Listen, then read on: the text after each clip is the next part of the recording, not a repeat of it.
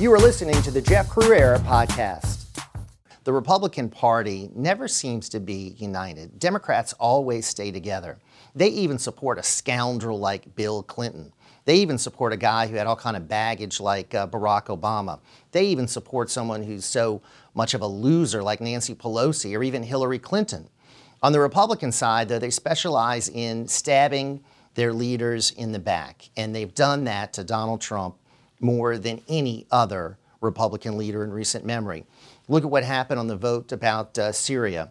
129 House Republicans voted to condemn the president's wise decision to pull the troops back from the Syrian-Turkish border. Only 60 Republicans had the courage to stand with him. Many of those were Freedom Caucus members, and they, of course, made the right decision because what he did there was following through on the will of the American people and what we wanted in the 2016 election. Now, as we move forward to what is going to be an impeachment saga and circus and possibly a trial in the Senate, who is stepping forward to say that he's got questions about the president? None other than Mitt Romney.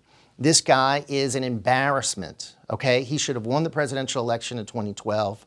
He choked. He's been bitter ever since. He hates Donald Trump. He tried to stop Donald Trump more than he tried to win his own election. And ever since he was elected to the Senate, by the way, thanks to Donald Trump, who endorsed him, he's been a thorn in the president's side. And now he's talking about these serious allegations about the Ukrainian call. As the president said, it was a perfect call. Nothing was done incorrectly. Mitt Romney is just trying to support the Democrats, support those who want to remove the president, because guess what? Mitt Romney wants to be president. He wants to run for president again. He hasn't abandoned the dream.